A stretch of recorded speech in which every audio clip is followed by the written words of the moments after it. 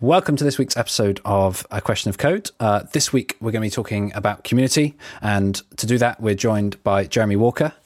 He spends his time building organizations and businesses that help other people. I know him as one of the co-founders of Exorcism, which I've talked about on the podcast a lot. But he's also involved in Kaido.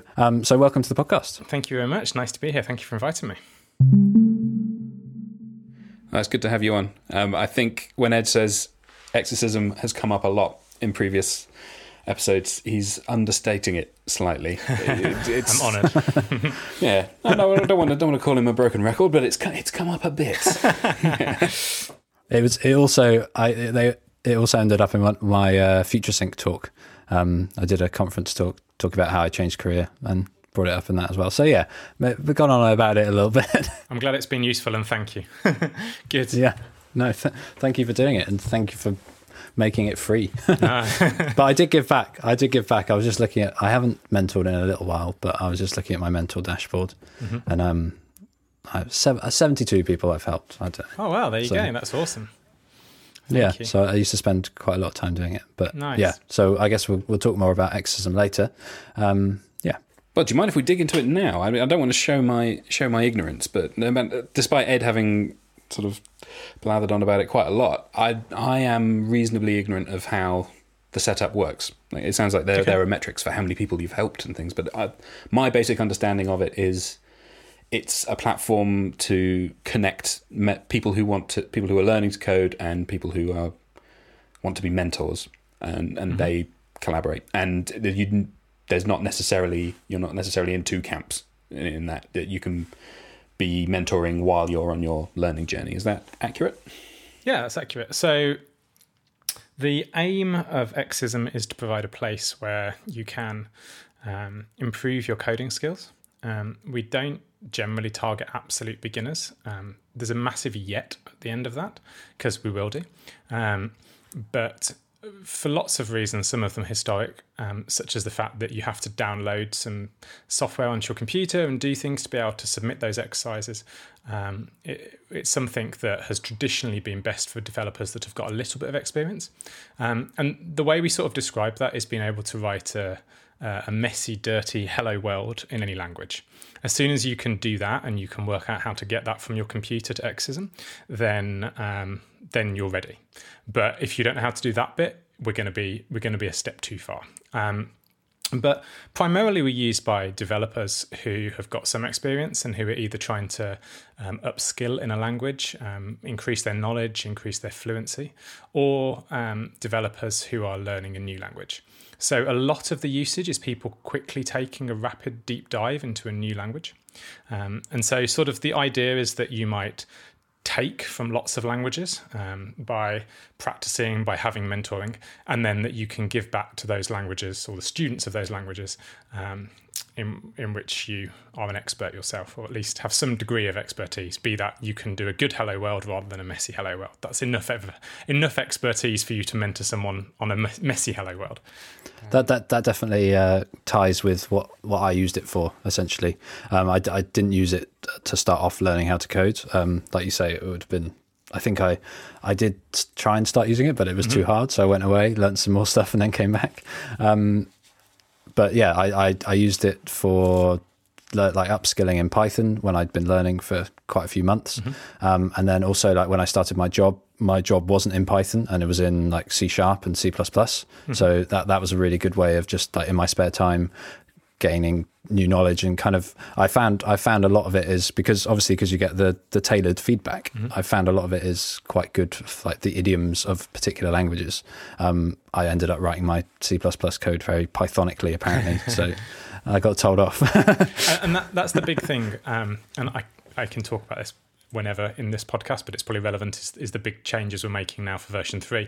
But the key thing about Exorcism is that we want you to write Python like a Python developer would write it, or we want you to write Ruby like a Ruby developer, or C like a C developer, or I think we even have an assembly track or two now. So write assembly like an assembly developer. And one of the biggest problems when you're learning a new language is that you take all of your existing knowledge into that language, and therefore you fall into patterns and traps that often mean you're writing coding correctly, but many of the times mean you're just writing it significantly inefficiently. So in languages that can naturally do an awful lot of parallelism, where they're running multiple code at once or they're solving things in parallel ways, if you don't understand that, if you don't get your head around that, you're going to be losing out on most of the goodness that's in that language. And also, if you're coming from one sort of paradigm to another, I know a lot of your listeners are relatively new programmers, so to expand on that, when you're learning a language, most languages have one sort of paradigm, one way of thinking.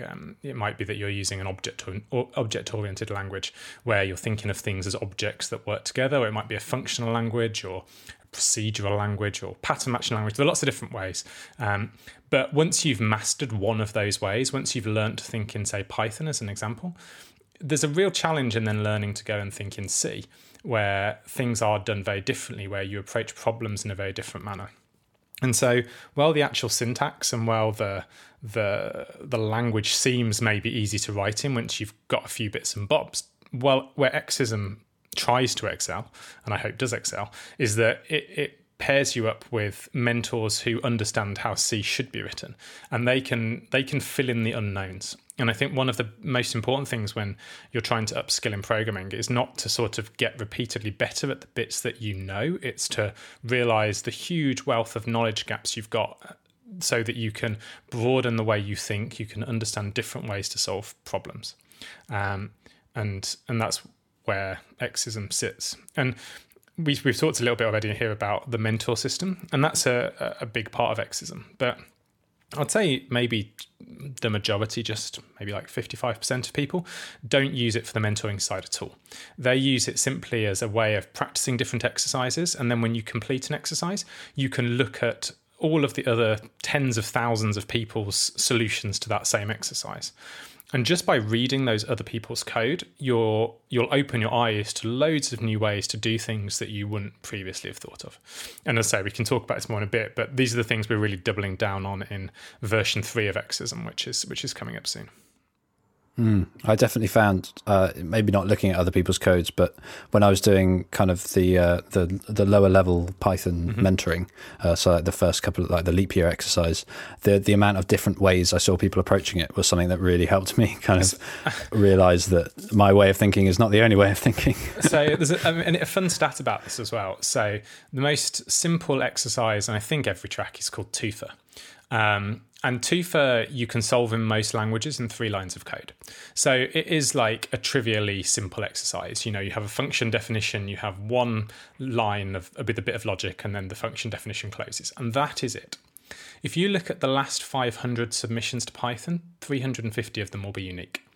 If you look in Ruby, 400 of the last 500 are unique. And like I wouldn't have believed. We sat down with some researchers in Chicago who we're working with, and we're looking at analysing code automatically and this sort of stuff. And I said this to them, and they just didn't believe me, you know. And I had to go and get the last sort of 20 solutions from Python. I just put them up on a projector, and they were different. And I mean, it's when you realise there are, I think, 8 different ways to define a function in Ruby, and in the last 500 submissions, they will all have been used. And not by people trying to be clever, often by people who don't understand there is a specific way to do it. They don't understand there's a normal. And that's where I think Xism sits, is saying, actually, this is what's normal in Ruby. And that could be really different from what was normal in Python.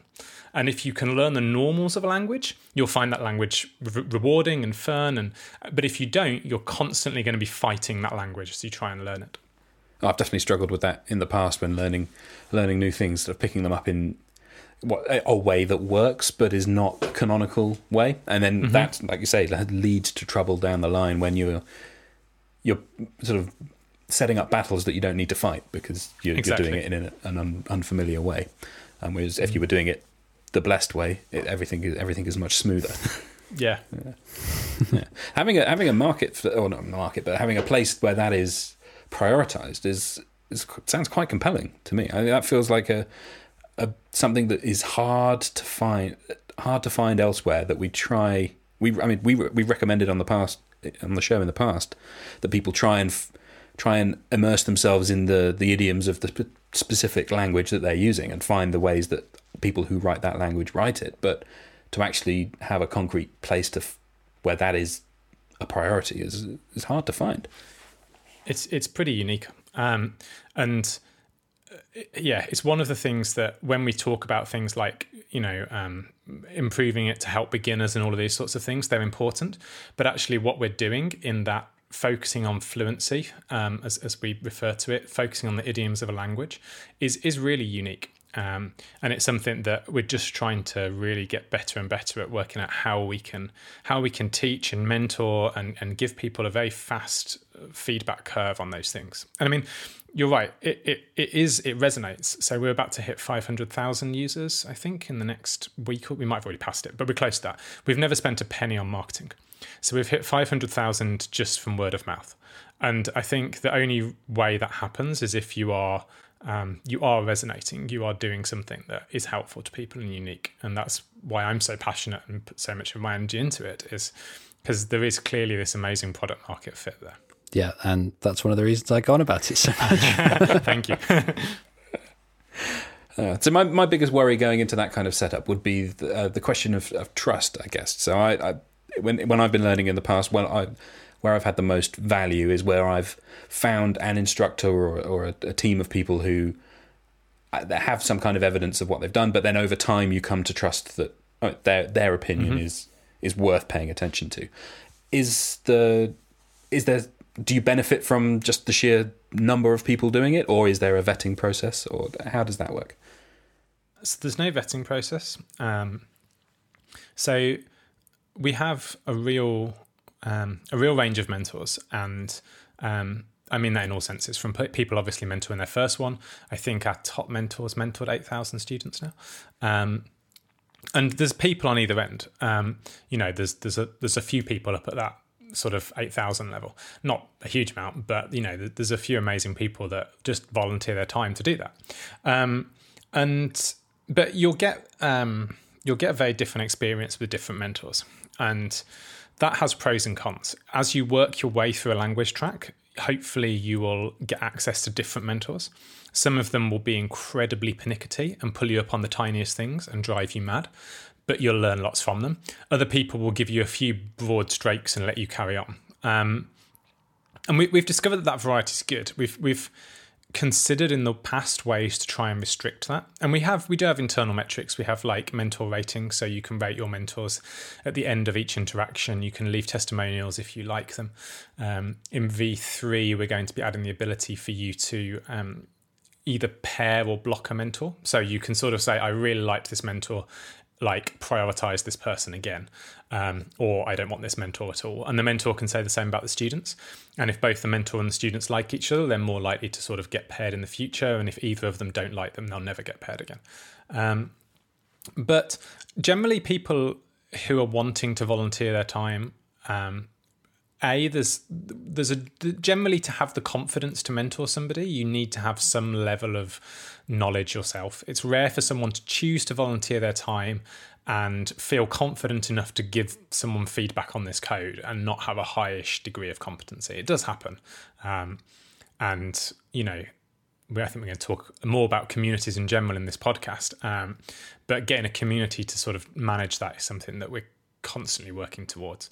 But generally speaking, I think the people who enjoy mentoring and are good at it are going to stick around more. And by the fact that they stick around more, they become a higher percentage of the people that are mentoring. And if I was to learn a track, I'd feel like I had a 98% chance of getting a good mentor each time.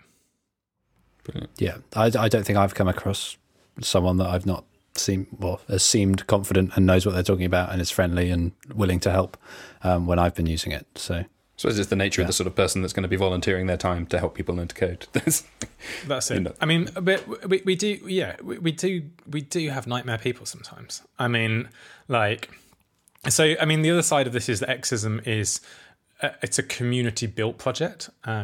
We have a leadership team and we have sort of a core team that work on certain components. So the website, for example, it's open source, but it's not something we accept contributions to. But all of the language tracks, we have 150 repositories that make up Exism in total, and all but about 5 of those are totally community managed. So they have volunteer maintainers that run and build each language out, and 3,500 people now have contributed to Exism's code base. So we rely on that goodwill, and we rely also on processes and procedures that mean that the community generally tends to stay amicable and positive, and there are nightmare cases. There are really nightmare cases. And, you know, I get like hate mail each week about exism. Like literally, it's crazy, but I do. I genuinely get one annoyed person a week at least about something, and then probably once a month a piece of actual hate mail that's like, you deserve to die. Often it's due to the name. That does rile some people up, and I tend to sort of like, so obviously exorcism sounds like exorcism, and you've probably confused a load of your listeners at some point with that. And I'm resisting I think I confused Tom. I'm resisting the urge to call our contributors exorcists, even though I really want to. But that's a pun on the word exercise, and it's a pun on the phrase "the devil's in the detail." It's not a pun on like exercising demons out of people. I don't understand how it would be a pun for that.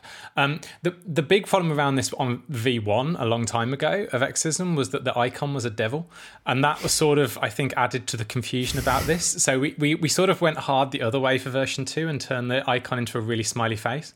I'd just like to say I've trademarked a smiley face for exorcism, which I think is a pretty cool achievement in itself. So exorcism's logo, which literally is a smiley face with parentheses around the side to make up the ears, is a trademark. So at some point I hope it finds its way into as a Unicode character. But anyway, but yeah, so we do occasionally get hate mail about that. We get, like, if someone does have a bad mentoring experience, I feel like I generally find out because I get told angrily in an email. But thankfully those are rarer than the good things we see, you know, the thousands of students a day that are using it and having a good experience on it. Yeah.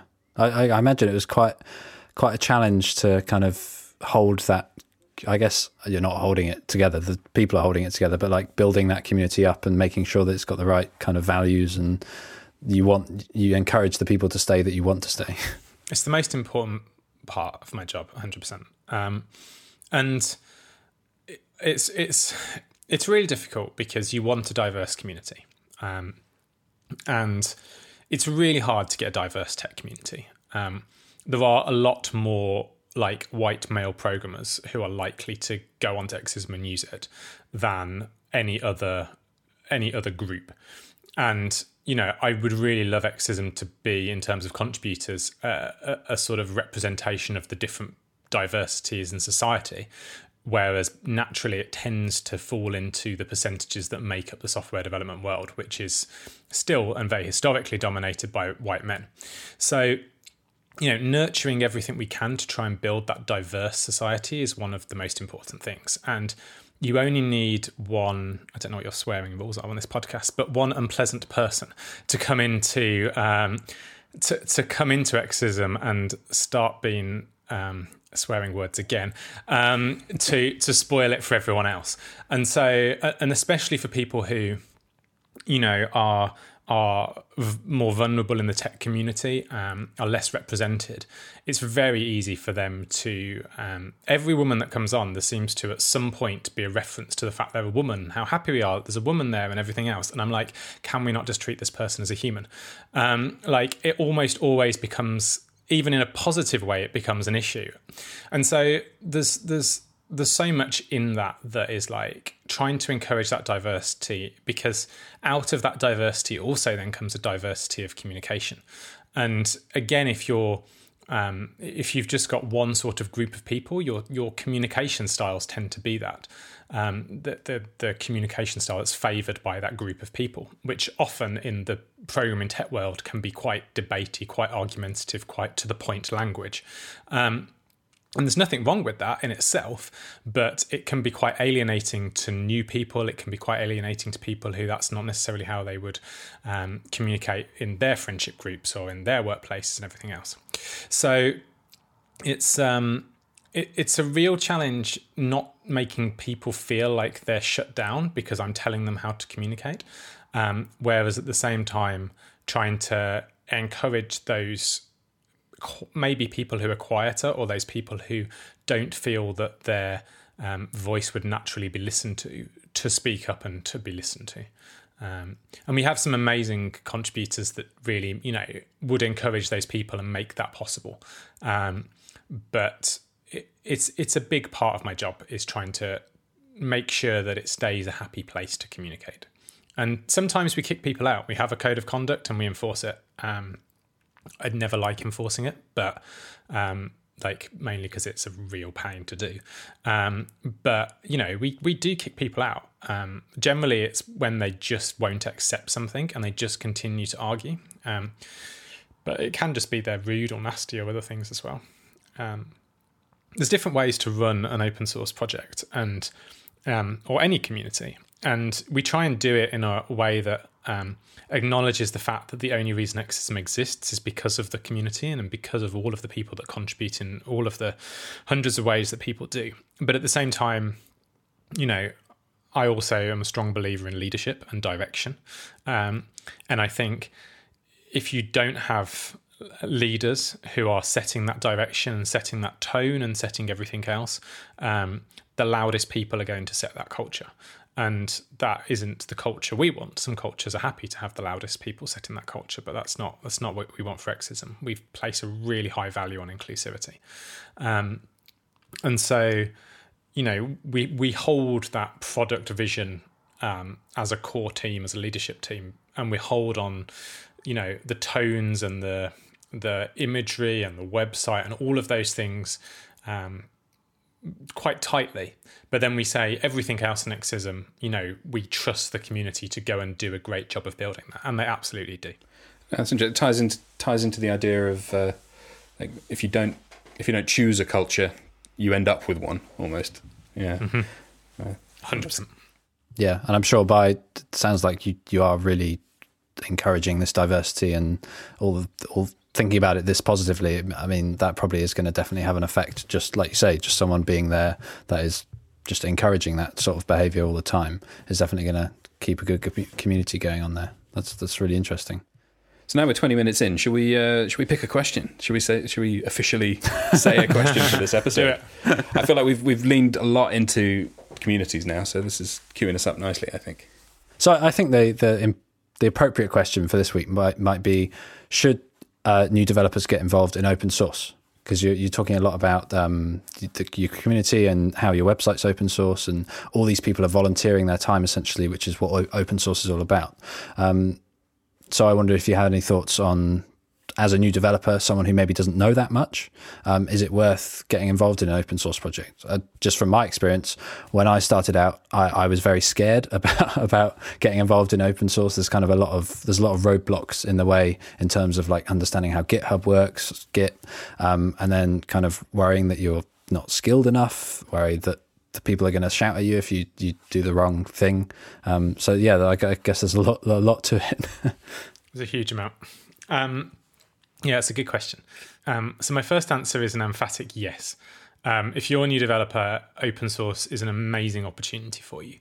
And the reason I say that is, like learning anything, the more diverse set of knowledge and set of experience you can get early while you're learning that thing gives you by far the broadest understanding of a topic and understanding of directions that you might enjoy going in.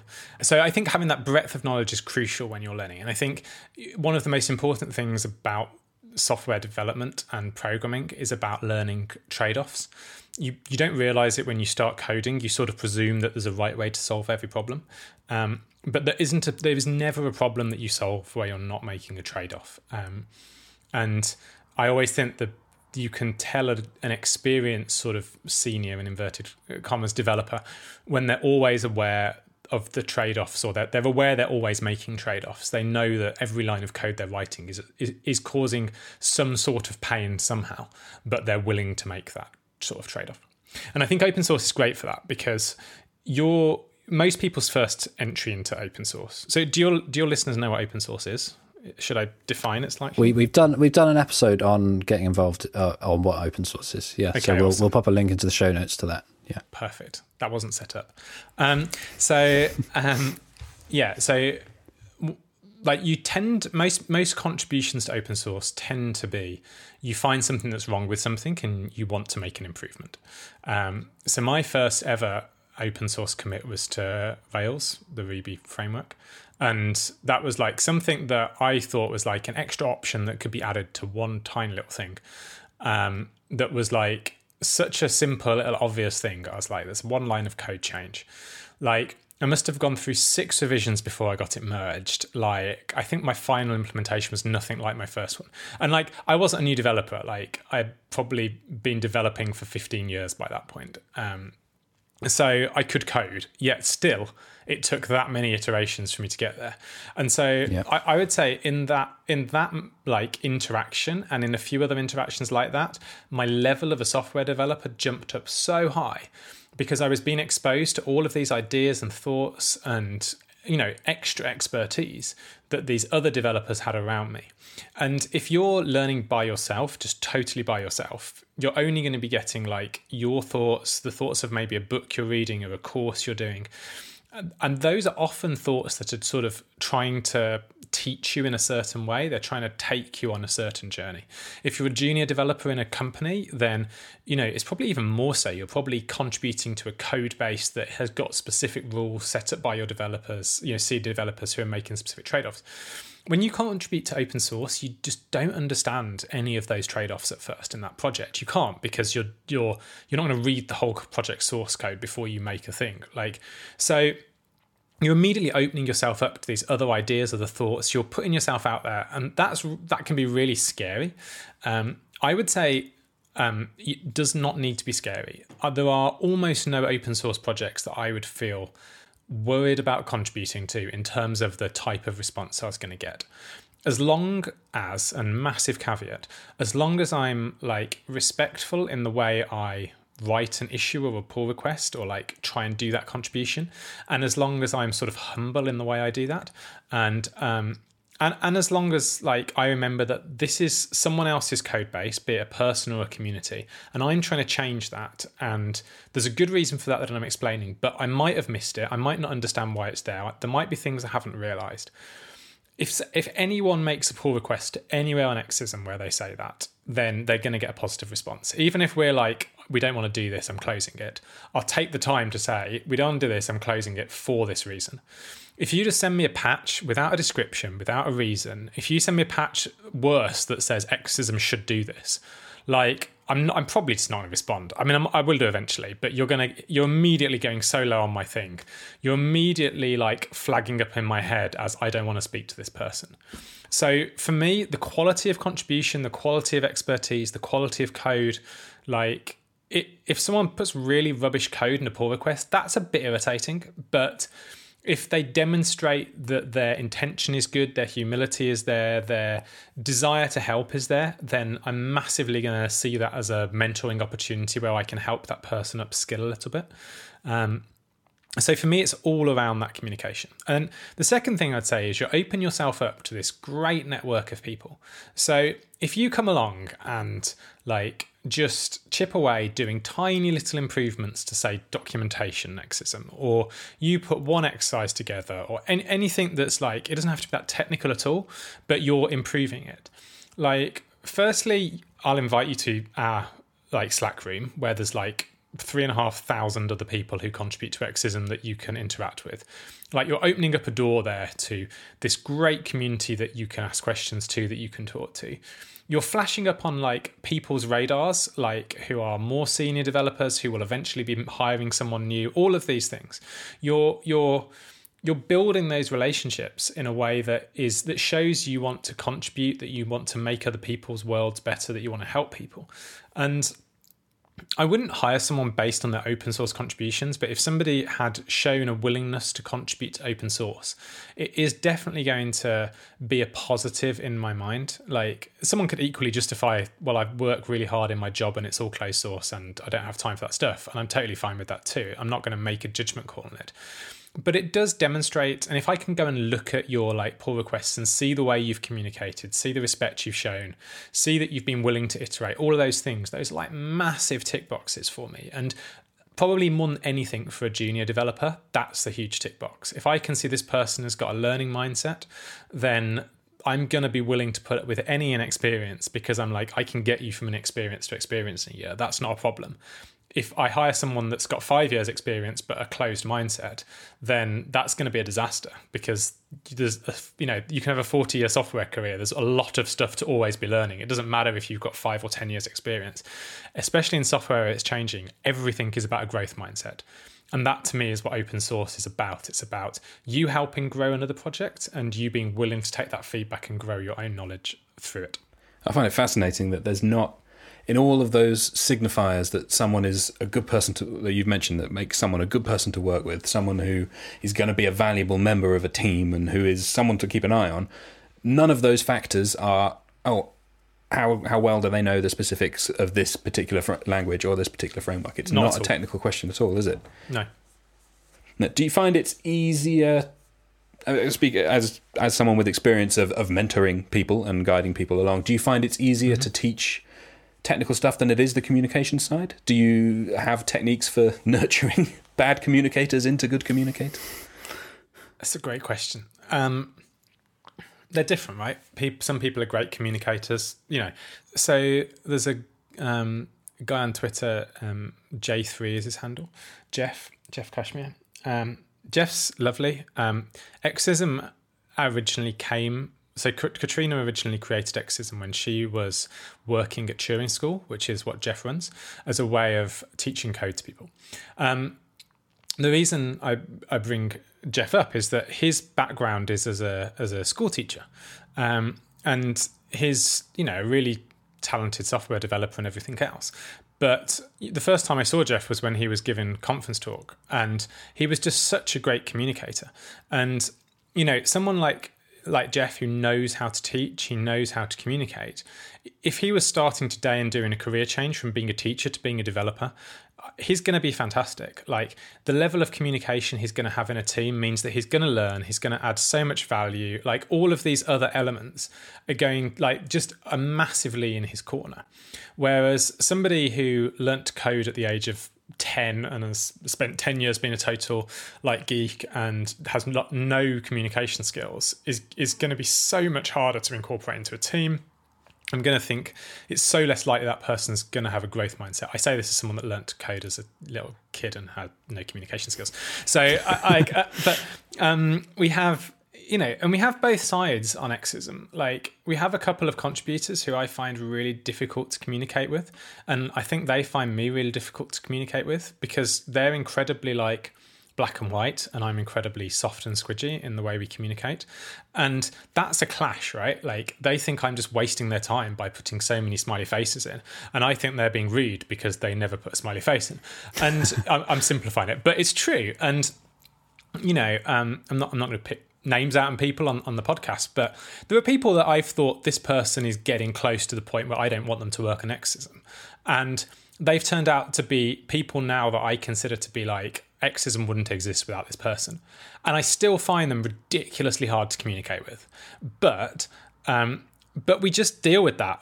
I just know their intention is great. And they know that my intention, well, they probably think it's pointless, is also nice. And we just have respected each other. But I've not tried to teach that person soft skills. I just wouldn't be my place. But we've learned to work together. Whereas there's another person who came on as a mentor a year ago. They're now one of our, I think, probably third most prolific mentors. They've probably mentored about 6,000 students. They will know who they are if they listen to this. And they have a tendency to get into arguments with people, and never intentionally. It's always down to just miscommunications. The way they write is very staccato. It's very doof, doof, doof. The mentoring is bullet points. It's I am just giving you bullet points of stuff that is wrong with your solution. And another mentor worked with them really closely to teach them why that was annoying other people. And this person's super technically competent and a really nice person, but if that's your first interaction with them, they're going to rub you up the wrong way. And so they've now really modified that style a lot. They still put great bullet points in, but they start off by saying nice solution, well done, and that's enough to make it. But they just recently, and this is probably going to give it away even more, they recently made a Chrome extension that when they're mentoring, it automatically analyzes what they're writing and tells them if they're doing things wrong. So wow. like even just stuff like simple things like if you just using the word just, like never ever ever in a code review use the word just, especially to someone that's learning something. You saying why don't you just do this is so insulting, because if they'd known they could just do this, they wouldn't have done it. It's never what's meant. It's always like, here's a simple way of doing it, or a simpler way.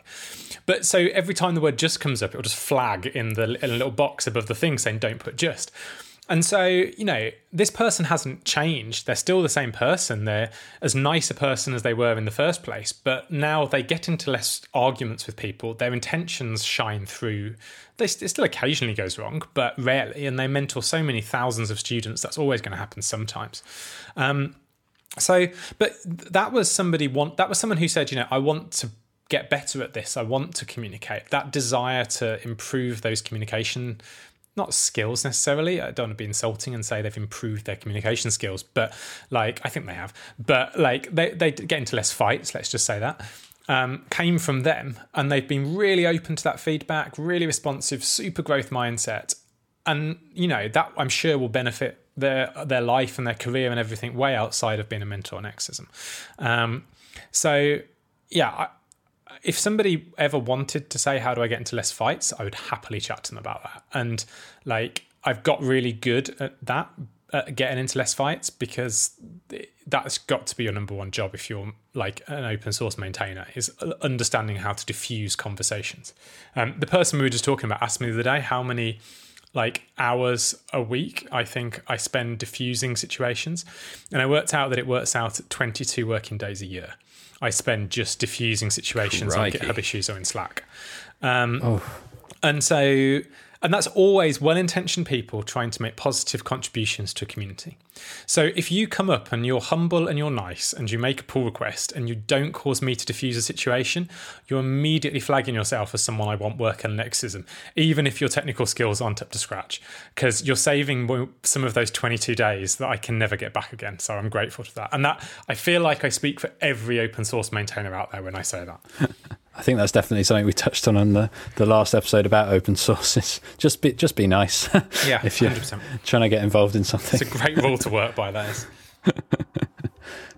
Listening to you talking about the mechanics of maintaining a good open source community, do you are there people with specific roles then? Are there the people that his job is not necessarily to do the coding, but to shepherd PRs through to being merged? Yeah. So it's one of the things that makes an open source project successful is when you get a ramp from somebody doing their first contribution to somebody whose job is fundamentally to just maintain that repository, and their job, they will code. Most maintainers are also contributors, but their primary role is to gatekeep, is to ensure the quality of things. So each language on Exism has 1 to 5 maintainers who are in charge of sort of maintaining the quality of those repositories. They will add a lot of things themselves and do things, but often other contributors will find, I wish this exercise was in this language. So we have a relatively central bank of repository of exercises on Exism. We have about 150. And then every language has their own implementation of those. So 150 times 50 exercises, which is a lot of exercises. Tens of thousands, I think. Wow. And so, but all of those will be, somebody's I wish I had Bob on this track. And so Bob's an exercise. Sorry, context. Get Bob in here. Yeah, he's a good Bob in here. And then, they can come along and implement that exercise and pull that down effectively. And then send a request to Ruby to say, let's add this into the Ruby track. And then the Ruby maintainers will look at it, they'll make a few suggestions, they'll put it in. That's the general workflow. And then sometimes people are going to contribute to the central bank of exercises as well. So having that ramp where someone feels they can move up in that level of sort of maintaining, if you like, is really key. And in Exism V3, we're taking this a lot further. We're adding reputation into it, similar to what you get on like Stack Overflow reputation. And the contributions you do, and that's a contribution from giving feedback to somebody, all the way through to, I run the Ruby track now. And, we want that to be a ramp where you can see how you're progressing on that and you're unlocking new things you can be involved in. So hopefully that makes the journey more interesting, because there's lots to do on Exism and you can sort of touch each bit until you've touched enough things that we then trust you to have responsibility over those areas. So yeah, the different people, different roles, and different people enjoy things. Some people, one of the things that we're working on at the moment, again, in version 3, is a whole new set of exercises. So we're asking every track to write 40 new exercises. And these are track specific now. So we're no longer having a central bank of exercises. And these are designed to teach the idioms of a language. So we're moving from somewhere where you just practice something and get some feedback into a place where you're actually being taught exercise by exercise the things that make a language special. And they're all story themed in some way. Eric just wrote one last week around having a toy race car that you've been saving up for, and like it's fun little stories like that, or sort of role playing games or whatever. But, some people are good at writing those stories and some people have zero interest in it. But the people who have zero interest in writing the story might be great at thinking up a really good test suite that helps you solve that exercise. And so one of the mistakes that we've made in doing this, that we're trying to rectify, is that we put this barrier to putting a new exercise in, as you have to do all 10 of these files that make up an exercise. And we're actually now saying you don't need to do that. We'll take a partial exercise that just has a couple of the bits in place, and then let other people who enjoy adding that extra value chip away at it. And you still need that maintainer that's going to keep an eye on the whole process and make sure that things fit together. But running an open source project, you need to find people that will do all of those different bits and that find them interesting and find them exciting. The bits that you find boring are the bits that someone else will love, and that's what makes open source good, is that you can find the bits you don't enjoy and find someone else that thrive on that. That's fantastic. It sounds like there's such a wide breadth of different things in open source, from like maybe someone that's essentially like a team leader to someone who's a tester to someone who's very good at UI or UX, for example. Exactly. So I guess there's always room for whatever your interest is in code. You're going to find somewhere in the open source land where you can really improve those skills. Massively. As well as have fun, hopefully. I guess that's why why people do it.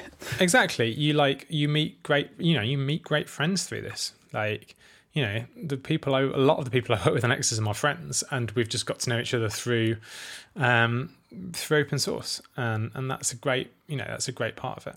And I mean, it seems like a shameless plug, but it is. But if you want to cut your teeth on the first pull request, we literally have people. We just need people to proofread these exercises and make the stories a bit better, and check that things really sort of no code required, but learn how to use GitHub style pull requests that people will happily hold your hands through. As long as you're going to do a few of them, we'll happily invest the time in teaching you that first bit. And it's a super friendly community. So if you do want to cut your teeth on something on GitHub for the first time, and you don't want to be trying to do production code there, which is quite stressful, there's a lot of stuff that you can get involved with for us right now. And we are very friendly.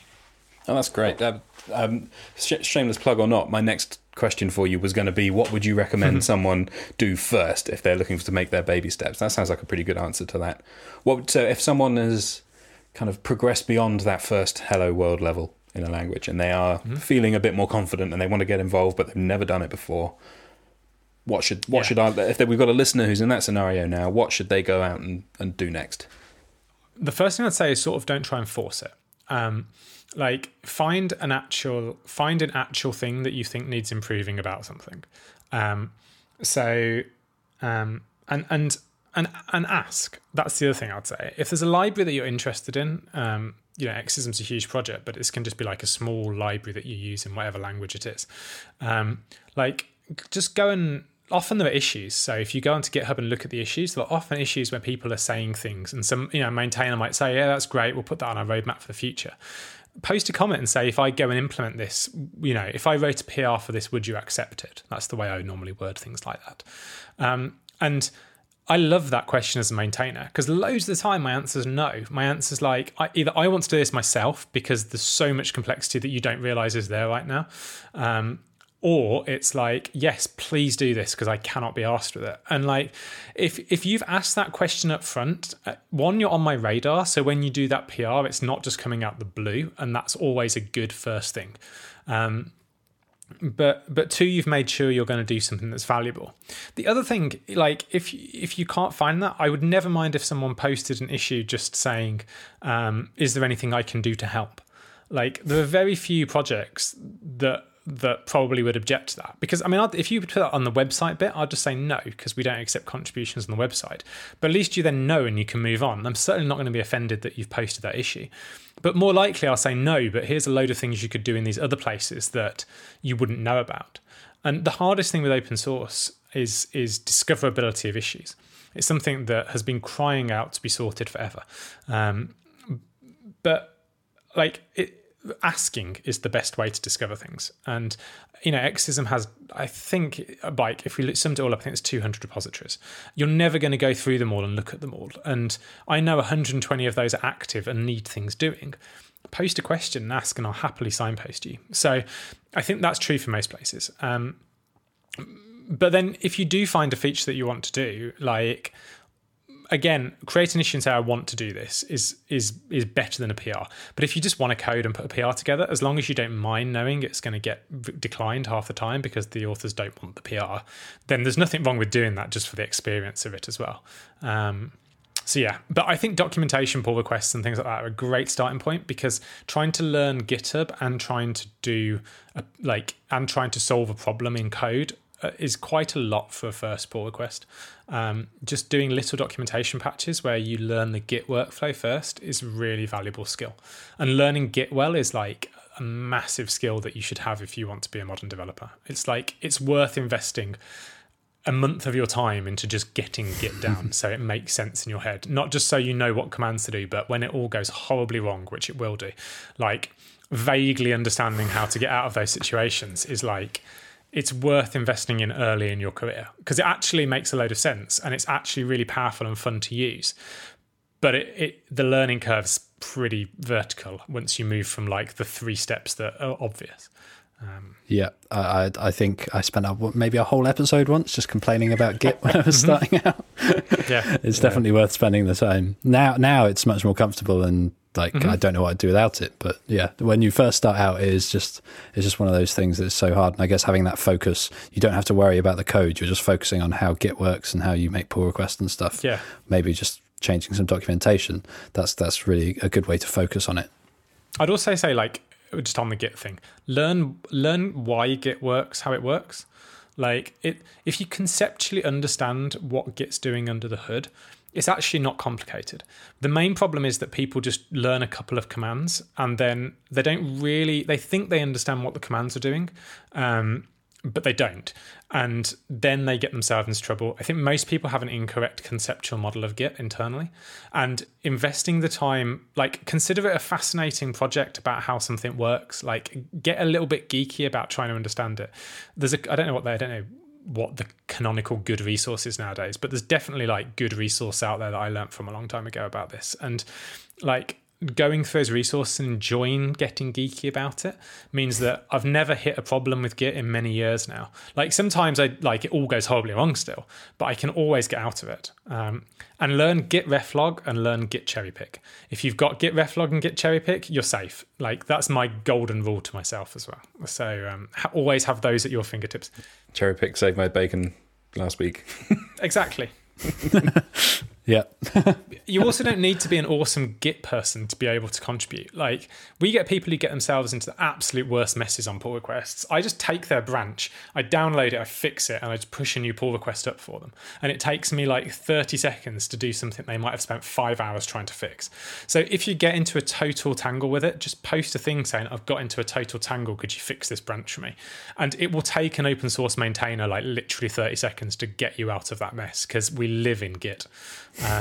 So don't be afraid of saying that as well. Like, again, it's much better for you to just say, I've got myself into a mess, can you help? Than to just double down on getting yourself into a mess and then cause more pain for yourself and the maintainer further down the line. Well, once again, the answer is good communication skills. 100%. Yeah. Great. Yeah.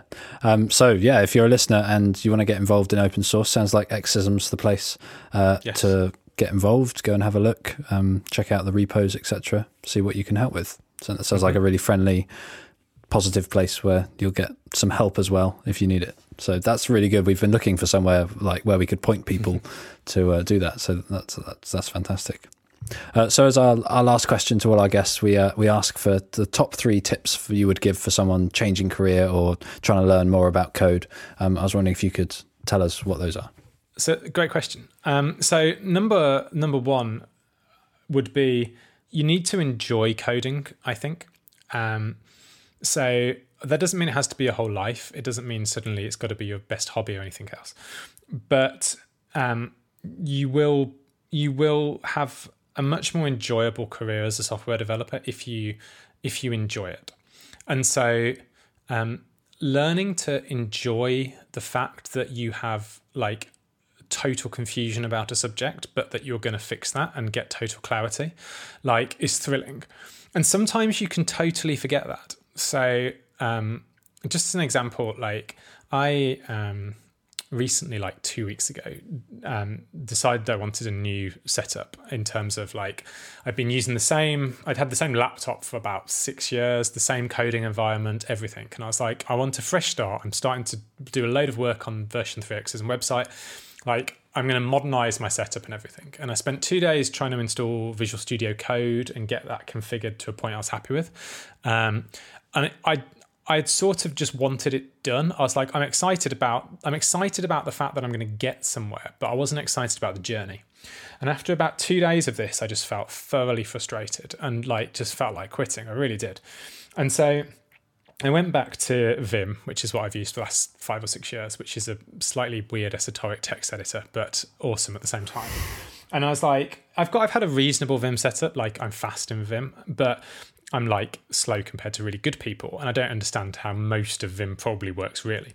And so I was like, actually, I'm going to just take this total ignorance I've got and I'm going to use that so that I can learn like how Vim works. I'm going to take this as a challenge and say, okay, over the next few months, I'm going to get a really good Vim setup. I'm going to learn Vim script, which is Vim's internal language.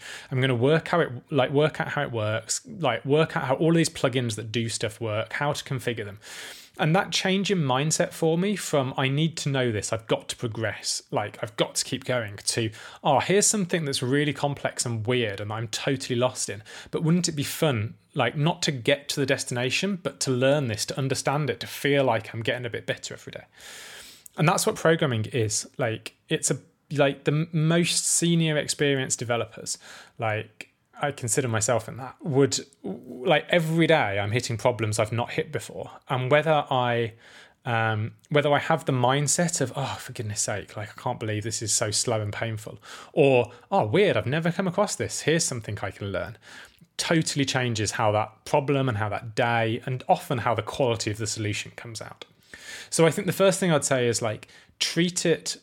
And I know it's hard if you're changing career and you want to get good and you want to get there fast and you want to get that job, but treating it like something you're learning deeply and that you want to learn is something important.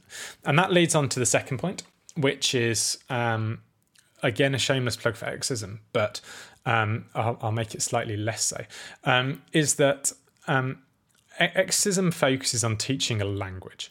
So you can't learn like React or like some other funky framework or Rails or something on Exism. We're focused purely on getting your language skills like good. And there's a totally natural tendency when you're learning something for the first time to be able to want to make a product or want to make a something, whatever. And so you're going to use libraries, you're going to use all of these different things. And that's great, that's brilliant. Like as a first-time programmer, or as anyone, you want to be experimenting, having fun. But your progression is not going to come through getting good at the latest library. Your progression is going to come through understanding what's happening under the hood.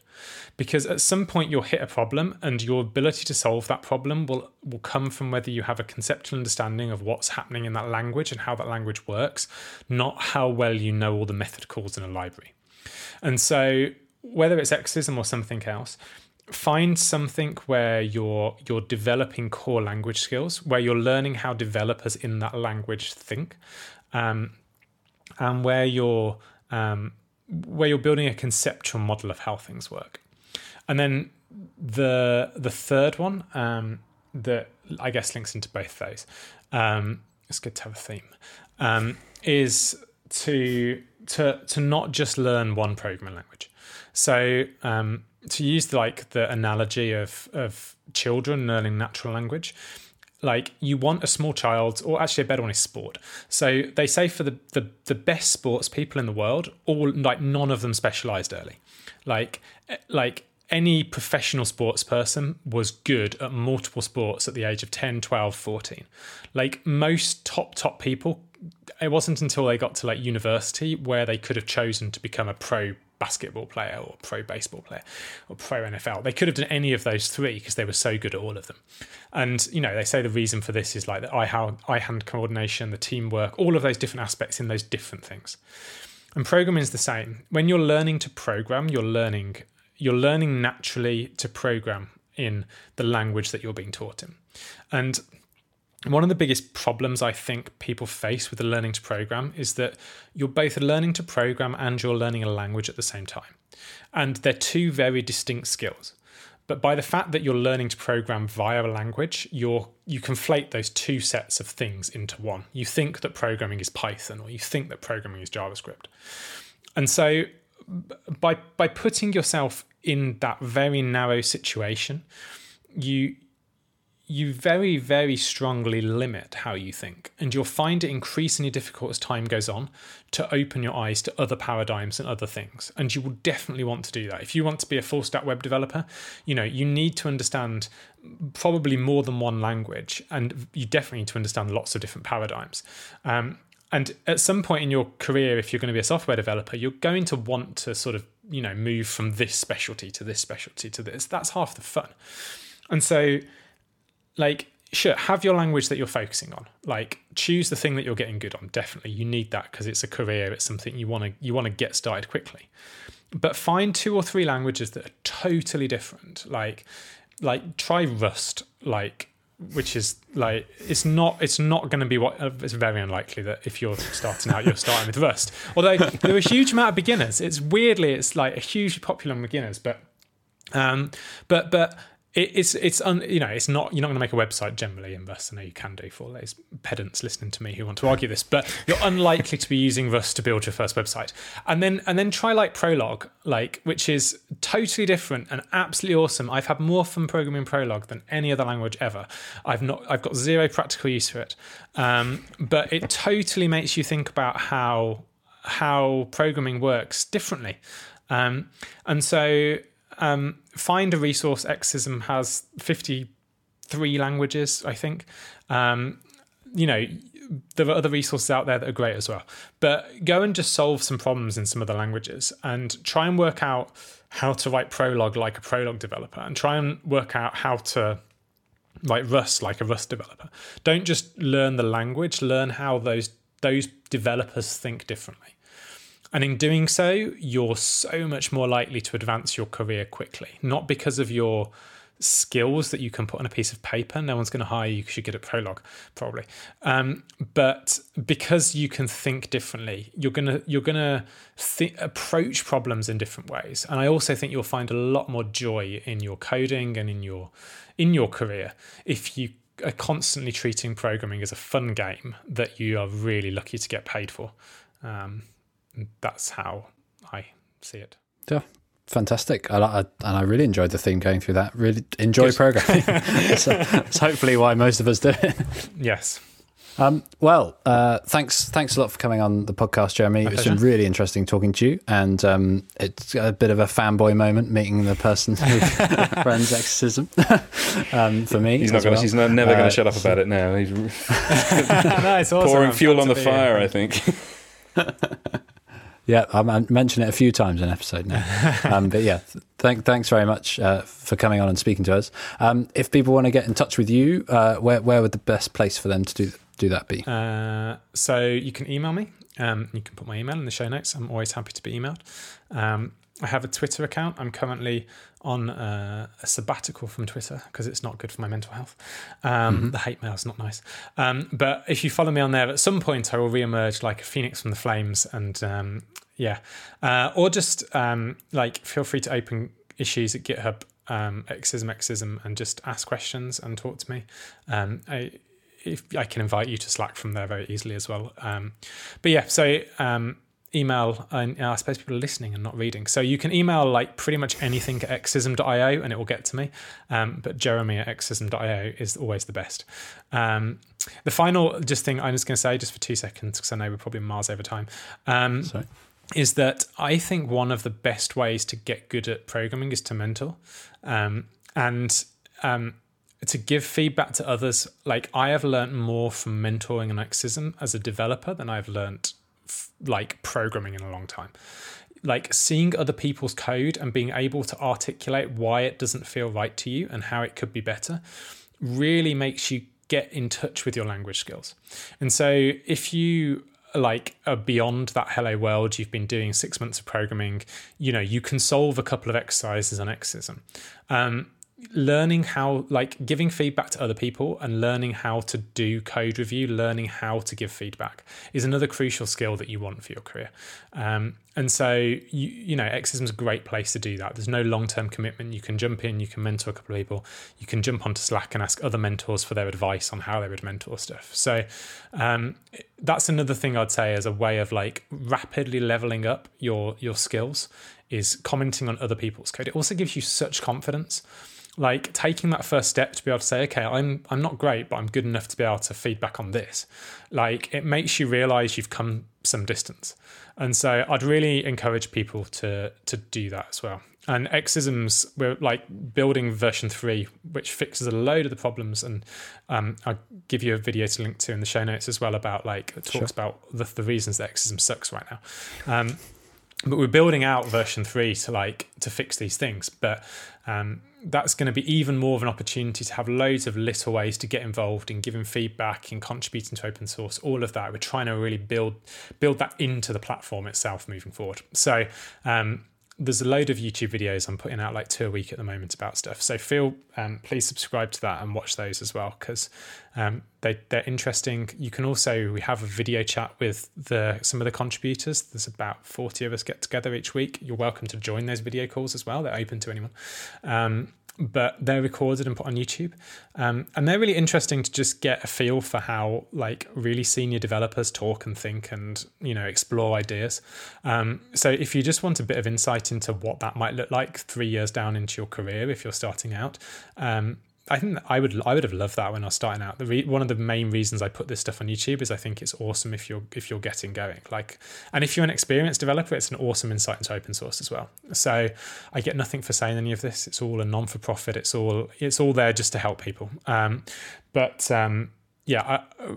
Mentor and come and talk to us on Slack, because we are, as Ed said, a friendly bunch. Thank you. Well, thank you very much. I mean, it's amazing all the time you put into it, and the fact that it's practically volunteer run, the whole thing. That is a amazing thing, and shows how wonderful people can actually be. And we always say it, but the tech community does seem to be a really, really positive place where 100%. People always want to help people. Yeah, so this is just another example of that. So that's amazing. Awesome. Thank you both for having me. Yeah, thanks for taking the time to talk to us. I think we've got more actionable things for brand new coders from this episode than we have in a long time. This is great. I think people are going to be very busy after this one, we hope. I'm glad to help. Awesome. Thank you very much. No, you're very welcome. Thank you. Yeah. So thanks a lot for listening. Make sure you check us out on Twitter at AQOcode. And you can find us online at aqoc.dev or questionofcode.com. And be sure to subscribe and like and follow and all those things. And the more we can share this podcast, the more people we can hopefully help. So we'll hopefully see you next week. Bye. See ya. Goodbye.